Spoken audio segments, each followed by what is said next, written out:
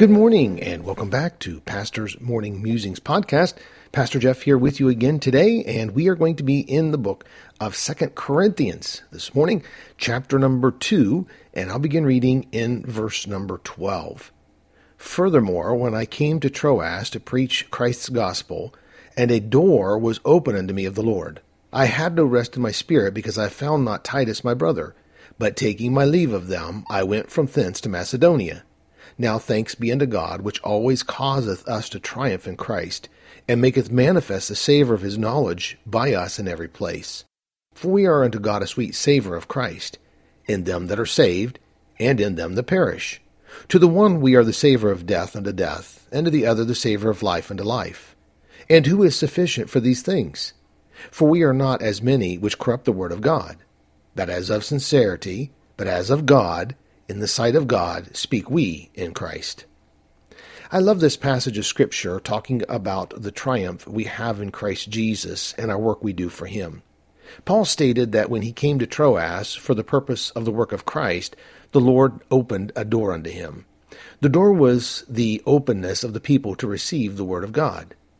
Paul spoke about the work he was doing for the cause of Christ as a sweet savor unto God, but also those that heard the gospel.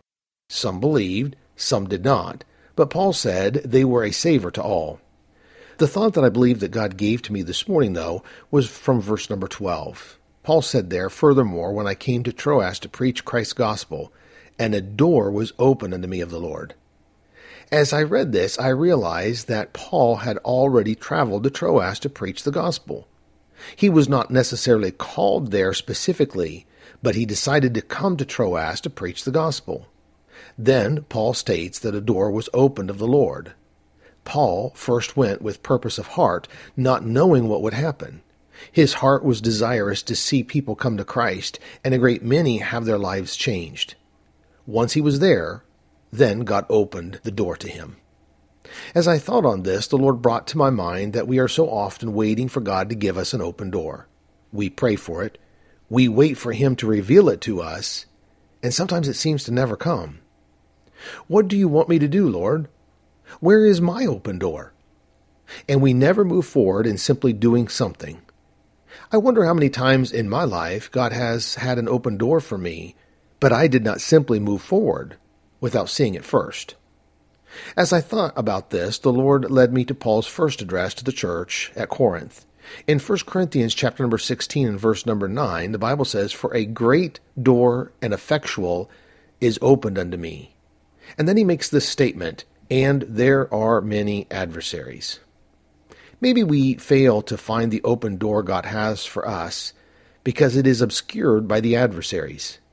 Maybe we have sustained so much hurt we are unwilling to move forward because all we see is more trouble.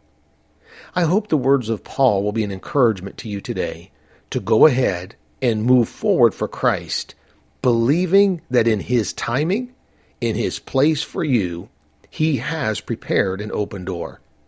Maybe you've not found it yet because you're not where you need to be for God to open it for you. So let me leave you with this one last thought for today. To be good to all who come your way, for when you meet, maybe in difficulty seat. Praise God from whom all blessings flow. Praise him, all creatures here below. Praise him above the heavenly host. Praise Father, Son,